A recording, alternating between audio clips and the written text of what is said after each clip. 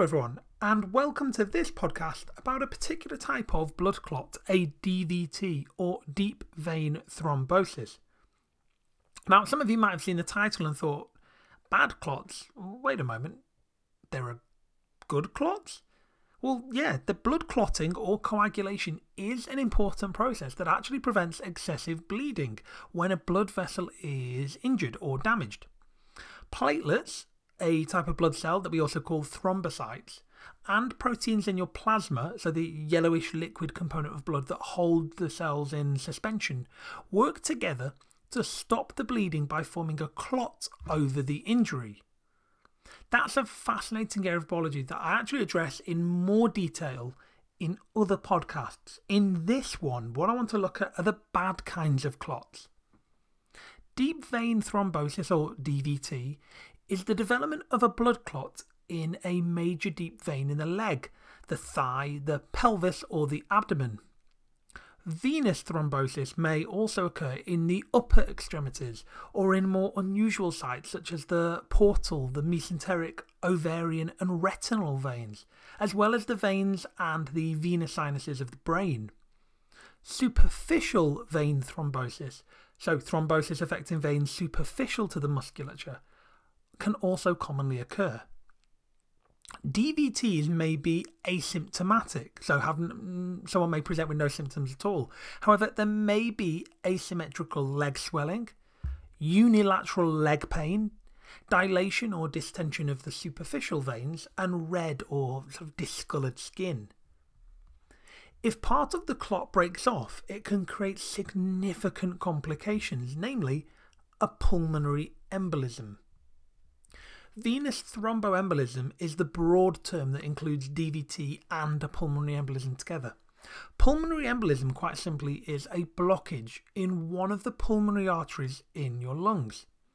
In most cases, pulmonary embolism is caused by blood clots that travel to the lungs from the deep veins in the legs, or rarely from veins in other parts of the body. Because the clots block blood flow to the lungs, pulmonary embolism can be life-threatening. Symptoms can vary greatly depending on how much of your lung is involved, the size of the clots, and whether you have any underlying lung or heart disease. Just to quickly highlight some of the common signs and symptoms you'd be looking out for, so things like shortness of breath, and that typically appears quite suddenly and always gets worse with exertion.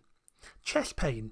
In fact, you may feel like you're actually having a heart attack. The pain's often described as being quite sharp, and it's felt when you breathe in deeply, often stopping you from being able to take a deeper breath. It can also be felt when you cough or bend or stoop. And then finally, an actual cough that may produce bloody or blood-streaked sputum. The salient point here is that DVT and all of its associated complications pose significant risks to health. Let's just for a moment discuss the normal clotting process. So platelets break down and release thromboplastin.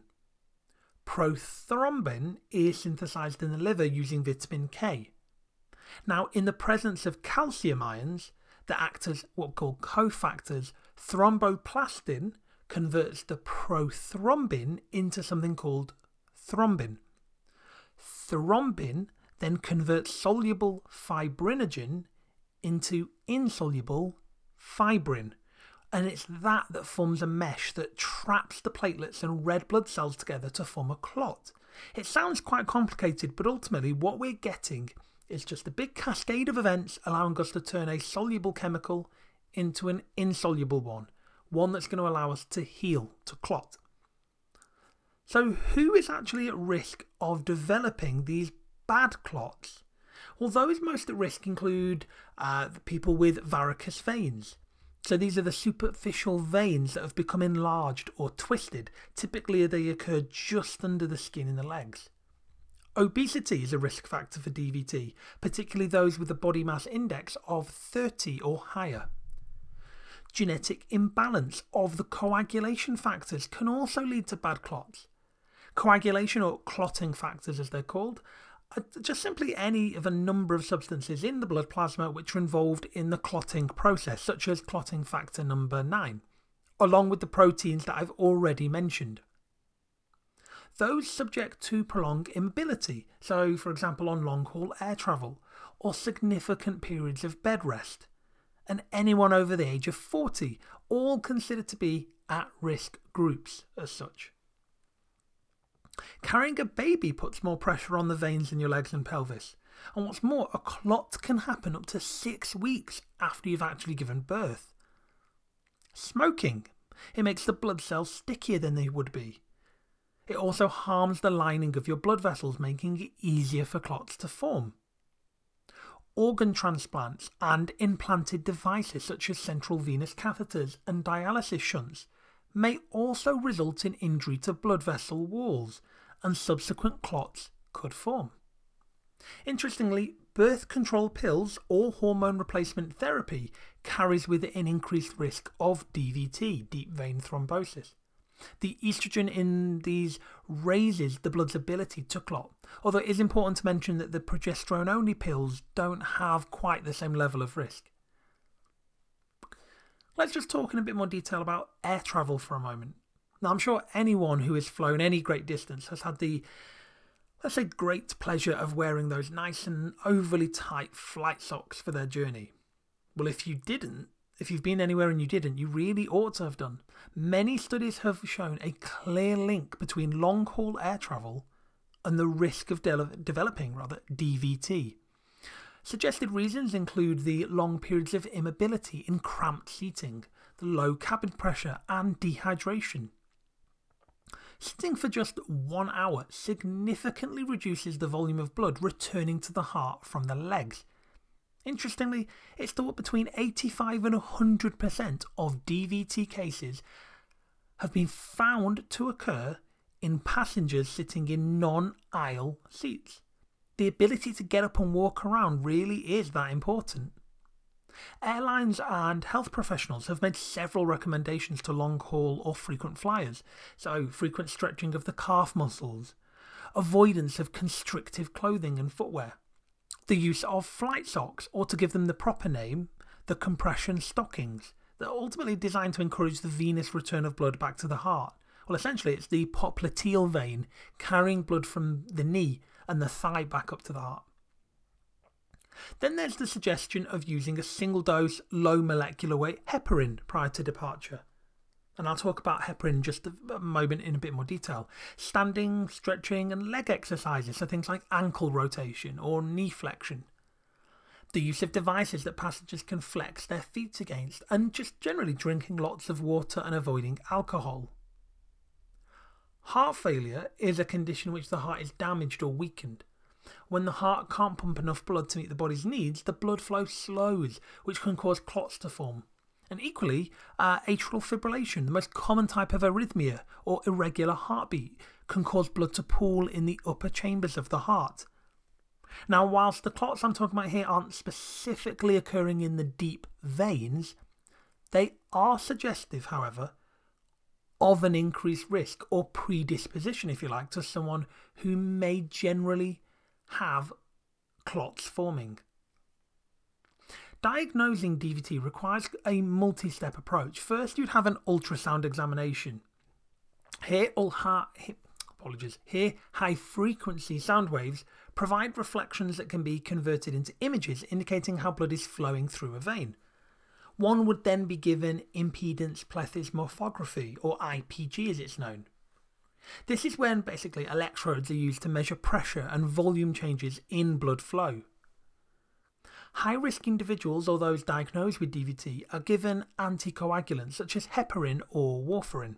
Heparin is injected and it works almost immediately. Warfarin is then taken orally, and once the blood warfarin levels have stabilised at the desired level, heparin use is then stopped. Warfarin takes about 3 days to work and acts by inhibiting the production of prothrombin. So without prothrombin, no thrombin is formed. In turn, that prevents the formation of fibrin from fibrinogen. So ultimately a clot is unable to form.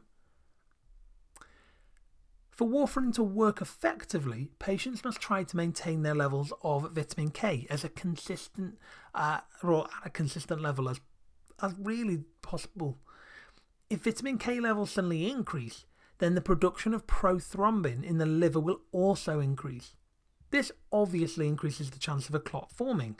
On the other hand, if vitamin K levels suddenly drop, then warfarin effectiveness may increase, increasing the chances in turn of hemorrhage. The aim is not to increase or decrease the level of vitamin K in the diet, but to maintain a consistent level from week to week. So, individuals taking warfarin need to know which foods are high or very high in vitamin K.